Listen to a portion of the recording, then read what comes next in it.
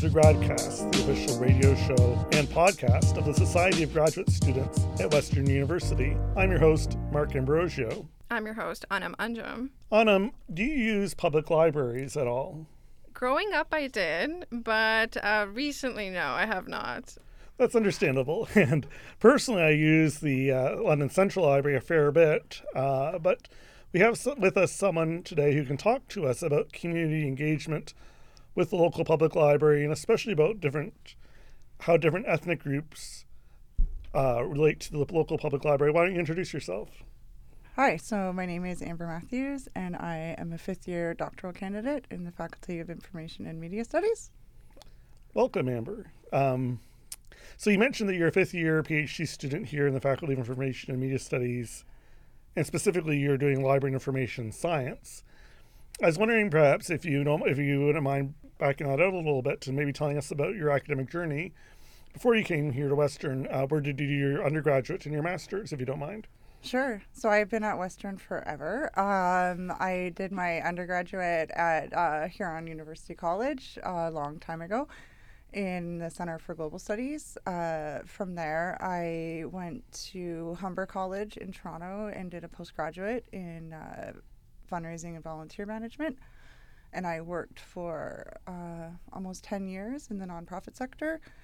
And then approaching my 40th birthday, I was approaching burnout and wanted a change. And so I came back to Western for my master's degree in library and information science and decided to stay for one more.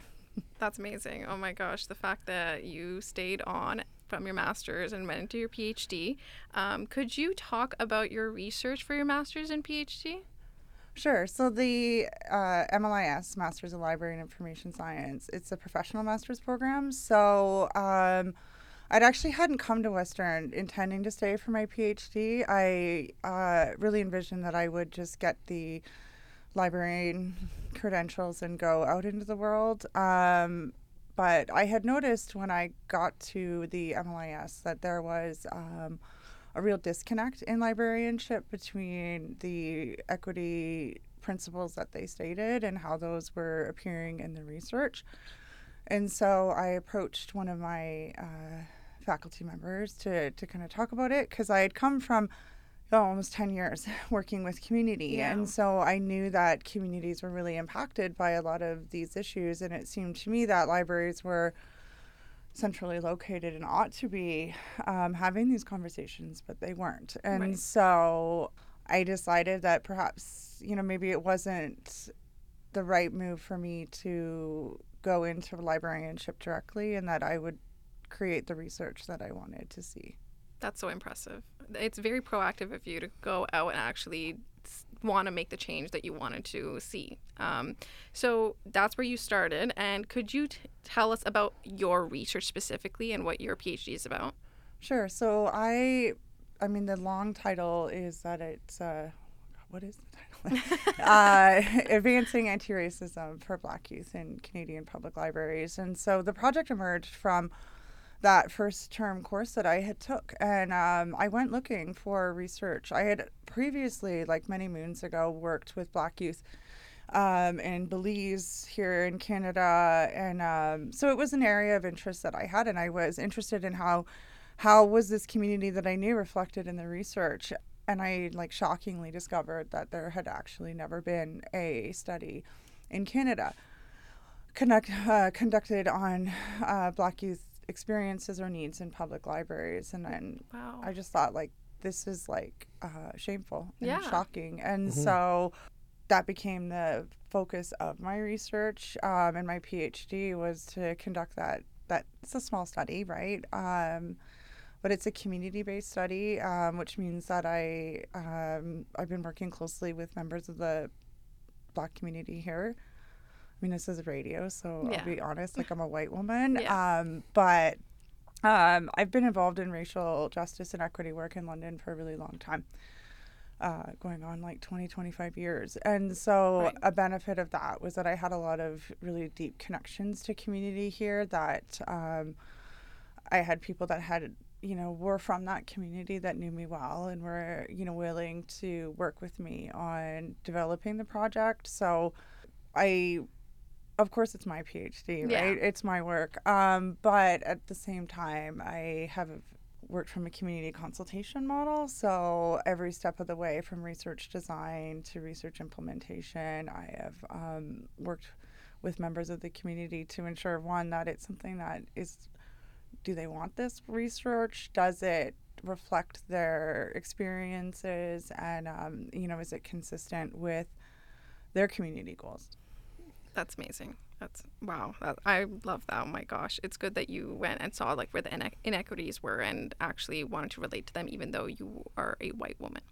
Yeah, that is very interesting. You mentioned, like, a lot of us, when we're doing PhDs, we find a gap, a hole in the academic research. There's a space on the shelf, in the library, and there's, some missing literature. We think to ourselves, well, somebody needs to fill this void, and we humbly put ourselves forward to do some research and maybe help fill that void, or at least describe what the void is. And you mentioned that some of this came out of your first term class. Was this first term in your PhD or first term in the MLIS degree? MLIS. So, and can you describe that class? So it was called Information Sources and Services, and it's sort of the first introduction to how we provide information to communities. And so I thought it was really interesting that we actually had no information that was looking at or considering how we might deliver information as a tangible item, like to different groups differently, right? It was sort of, the library user was conceptualized as like just a homogenized user. Right. And my experience in the community was like, that's not, people don't arrive at the library doors without previous experiences and unique needs. And so in that class, I had spoken with the faculty and decided, I started to look at that gap that you talked about. And I wrote about that gap in a library journal here in Canada. And approached it from a critical race perspective. Like, how can we read this as this failure to appreciate racial differences could be a indication of racism? I find it very interesting. You mentioned several terms such as community and group and the public library. I'm intrigued by the word community here because when you think of a public library, you think, so for example, one public library system, there's a central library downtown, and there's neighborhood libraries within a specific community. But I think when I'm using the word community in that sense, I'm speaking to a physical area or part of the city. So, for example, in Byron, there's the Byron branch of the London Public Library. And you're using the word community, I feel, in a much more dynamic way. You're speaking to the idea of groups within society. And I'm wondering if you can unpack that a little bit. Well, I think we all have our own, identity claims to community, right? Like, I'm a member of the Western community, I'm a member of the community that I physically reside in, and I think for, white identified or socialized white people, we don't necessarily appreciate that there are different experiences to that white experience that form a solidarity, if only by visual identification, right? And so, and that, there's been a lot of learning in that for me as well, because one of the key things that I've learned from my research is that there is no homogenous Black identity, right? They're as diverse a community as any white community here. They are united by and large in collective challenges and collective experiences that are felt across the social system in Canada and elsewhere. But I think there is that sense of community. I mean, that's self-identified, right? So one of the partners that I've worked on is the Black Community Center here in London. So that, they've identified that's a community to which they want to call themselves. Yeah. And so just talking about this community and doing research in a community where a lot of the times, like, it can be difficult going into a different community, doing research on them for like 5 years, right? What were some significant obstacles that you anticipated, and what were the ones that you actually faced? I guess the biggest obstacle was time, right?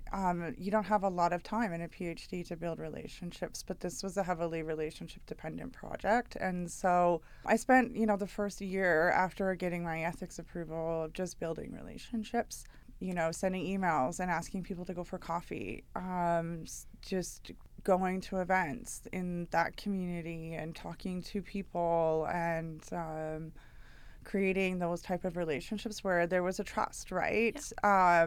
Historically, Black communities have not always had a positive experience in research. Yeah. And there's also, it's a project which it's a difficult one to say, demonstrate the benefit immediately to someone, right? Yeah. Like, can you sit down and talk to me about your experience at the public library? Well, I don't go to the public library. Well, that's great information, right? Yeah. But why is that good for them, right? And so getting to know people and sharing what my motives were and what my personal, commitment to the project was. So it took longer.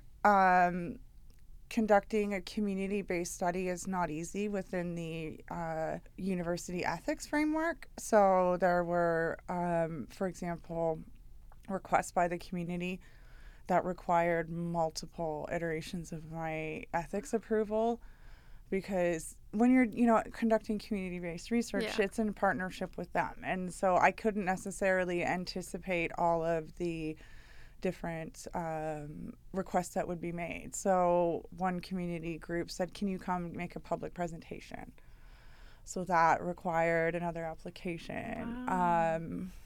Of course, I did a lot of this research over COVID. So that was something I didn't anticipate. It required changing here and there. And I think those were, recruiting participants was slow going at first. Yeah. I got there in the end, so it was a lot of perseverance. Right. So do you think recruitment was hard because of the trust factor and like building the lack of relationships there is with the Black community often? Or is this specific to London? Do you think that the relationships to the Black community are not as strong? Or is this just, do you think, a common thing? I think people are just busy. Yeah, fair. Like when you're a family and you've got like a job and a couple kids, or because I was interested in youth that were 13 to 24 right. or their parents and caregivers. So academic research is not necessarily on the high priority list for a busy family.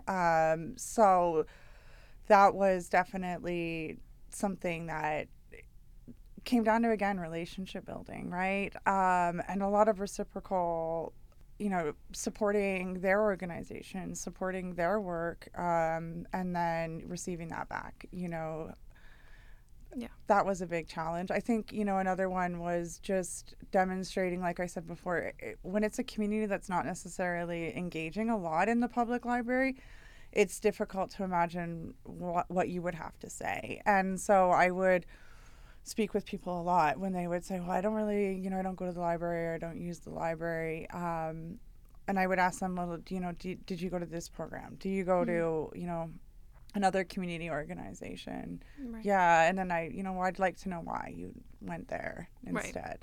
Yeah.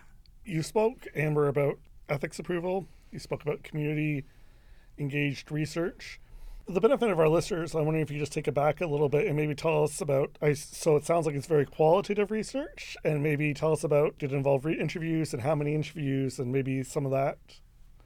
Sure. So, it was a qualitative study. It was semi-structured interviews, which I approached from a narrative inquiry perspective, which is really just to say I wanted to understand stories of people's engagement, families' engagement with public libraries and community-based spaces. Right. I didn't ask, specific, tell me about, the last time you went to the library. I was interested in the motivations that, what, do you remember what your, first experience was? What were those feelings like? And to try to connect those to later decisions. And so it was just a lot of storytelling. And so I conducted interviews with parents and youth. And with youth, I did something called a personal meaning map, which was an arts-based tool. That was it ended up being a really powerful aspect of the study. The images are really visually appealing, and they're actually a verification tool, because I was fundamentally, a lot of them are kids, right? Yeah. And I was asking them about adult issues, and I was giving them language and terms, although, they may have had these experiences, they may not use them in the terms that, my academic mind does. And Right. so I had them do something similar to a concept map or a meaning map that we did in school, where I just gave them 2 pieces of paper and some markers, and I asked them to visualize their thoughts, experiences, and feelings in community spaces and in public library spaces. And so that was a tool that allowed them to, it was age appropriate, first of all. Some of my participants were as young as 13 years old. So the question and answer may not have solicited the information, but they were able to draw, or some of them drew, pictures, others drew, simple concept maps. Yeah, no, my sister's 13 years old, so if I asked her any academic research question, I'm sure she's not really going to understand. So the concept map idea is amazing. What did you find, what were your results from these concept maps, and honestly, in your overall study? So I guess let's talk about the study first. Sure. So the interesting aspect of it that I found was that I had, I think, gone in with a little bit of a pessimistic attitude, right? I expected that, and I laugh about this now, right? But it's demonstrates the importance of keeping an open mind to your research, right? So I had started this research in 2020, which was, of course, the summer that we all remember of Black Lives Matter and anti-Black racism becoming, the buzzword, and everybody suddenly became aware of systemic racism.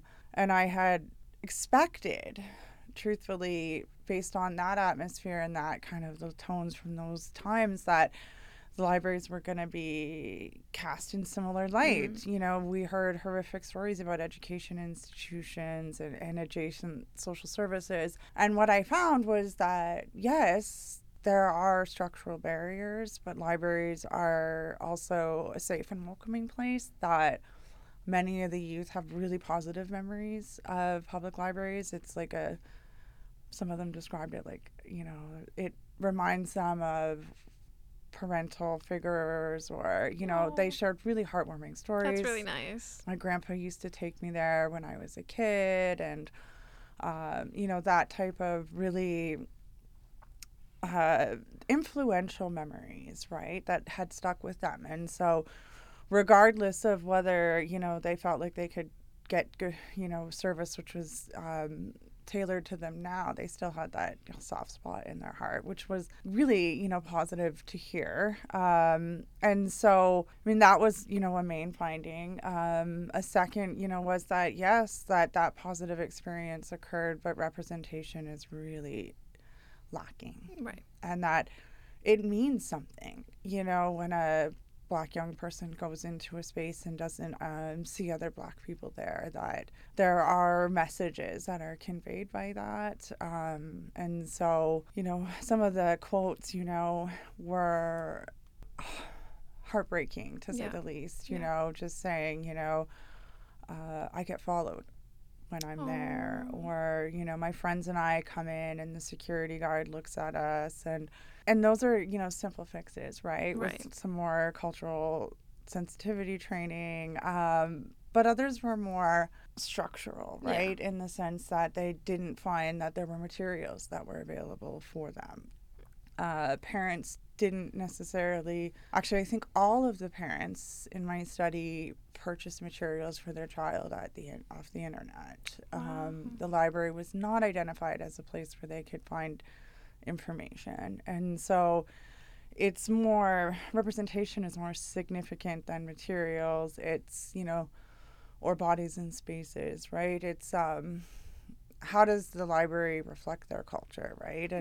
And a feeling in some sense of how would I describe it? I don't want to say resentment. It's a distaste for the performative aspect of inclusion that they often see. So one of the research participants spoke about her public library, in her community, and how everybody's so excited about Black community in February, right? And I think she said, like, woohoo, it's Black History Month, and then it's silence for 11 more months. And so that desire to be represented at all times in the library. And one of the main reasons why people are pursuing youth engagement outside of public libraries is, one, that representation, the sense of belonging, sense of welcomeness, but also just a connections to community. And so it's sort of a chicken or the egg, right? So the community is not seen or not seeing themselves there, and so they're not engaging, with the library as a place that, would be for them. Right. So representation matters in the materials that are provided within the library, but also the people that are working there. So do you mean, like, if this community does not have many Black individuals already, do you think representation matters in the people that work there? Like, do you think, like, what could be not an easy fix, but could be something that libraries could do when employing people to help with this? Yeah, I mean, it's an interesting question, right? Like, what is the solution? Is it, purely statistical, right? Do we have, this amount of population, correlated to this amount of staff? Truthfully, I don't have the answer for that, right? I can, one of the beautiful parts about working at the Black Community Center here is that they've developed their own public library, right? And so this is a really, unique community-led partnership with the London Public Library, so that came about because the Black Community Center and members there felt like they didn't have the materials that represented them at the library, and the library, conducted an audit, and found that in fact their materials did not represent the size of the London community. And so they worked together on purchasing materials, and the library now exists within the community center, right? And so I think from an anti-racist perspective, the solutions can be broader and more imaginative than what we've currently created, right? And I don't think it needs to be a one-size-fits-all approach, right? Like, we might find that we have a need for that type of library in one community, but another may be better served in a different way. I find the idea of looking at community centers and libraries in some comparison to be very interesting, because I think when libraries are at their best, they will be community centers that are very welcoming to people and that people feel comfortable going into and engaging with other people in the community. I want to step back a little bit, though, because I was intrigued. You spoke about some of the ethics approval you had to get, and for anyone in the social sciences will know that getting ethics approval for working with humans can be very, as controversial as working with animals is, getting ethics approval for working with humans, like doing interview work, can be very laborious. And it sounds like you had to keep going back to get further specifications. And you also talked about the idea of patience, like it took time to find research participants. And I'm intrigued by the idea of patience, whether it is patience for ethics approval or patience for finding research participants. And I wonder if you could speak to that idea. Like, it's not a quick process. And I wonder if you could speak to the idea of taking your time and doing research slowly. Yeah, and I think, like any community-based project or human-based project, you have to be able to let go of control, right? Which is difficult, I think, for academic researchers, right? Like, when I am setting the pace, I'm happiest because I can control how much, what work is going to be done. I mean, it was a very time-intensive process that required a lot of stop and go, right? Like, hurry up and wait, get the amendment in for the ethics approval, and then, wait. I mean, these projects thankfully have multiple moving parts, right? And so I never stopped, working on the community building aspect of it. That was built in throughout it. If I wasn't able to conduct interviews, I was still working on various recruitment strategies. Yeah, you spoke about community building, and you also spoke about how this is not your first iteration here at Western. Amber Matthews has been here before, and and I can relate. And I'm wondering, like, to what extent do you relate, like, bracketing your research for a moment, like, personally, how do you feel as a member of the Western and London communities? And are there times where you need to get out of the academic space, and how does that work? Yeah, I mean, having been here a few times, this PhD, I would say I haven't actually felt much like I'm part of the Western space. I've truthfully done most of the PhD from my bedroom, right, through the pandemic. Right, yeah. You know, I think the best thing that I brought to this degree was the ability to design community projects, right, which I had learned in my previous work, and came in with a idea of how to do this. I don't know that. I'm sure there are, but you know, I know that certainly we didn't receive training in community building, or you know, how to build relationships in a project. Right. What advice would you give to aspiring researchers or students interested in studying topics related to equity, diversity, and inclusivity? Pick a topic you love, because you're going to be with it for a really long time. You have to be really committed to the people or the project, and the outcome, because it gets hard at times. No matter how much you love the project, there's peaks and valleys in any doctoral project or any research project, and it's the love of the project, the love of the outcome that you're working towards, that'll carry you through those valleys. Well, pick a topic you love, I think, is very sound advice. For the benefit of listeners, a link to a website with Amber's research can be found in the episode description for those who are interested in learning more, and I encourage you to go there. Thank you very much, Amber. It's a real pleasure to have you and another LIS PhD student here with us. Thank you so much. And this has been GradCast, the official radio show and podcast of the Society of Graduate Students at Western University. I've been your host, Anam Anjum, and my co-host was Mark Ambrosio. We've been speaking with Amber Matthews, and this episode was produced by Scott Walters. If you would like to be involved with the show and get in contact with us, email us at gradcast@sogs.ca. You can follow us on Instagram, Facebook, or Twitter at GradCast Radio. To listen to us, we are on the Radio Western 94.9 FM. You can also find all of our episodes wherever you find your podcasts. Thank you for listening, and enjoy the rest of your day.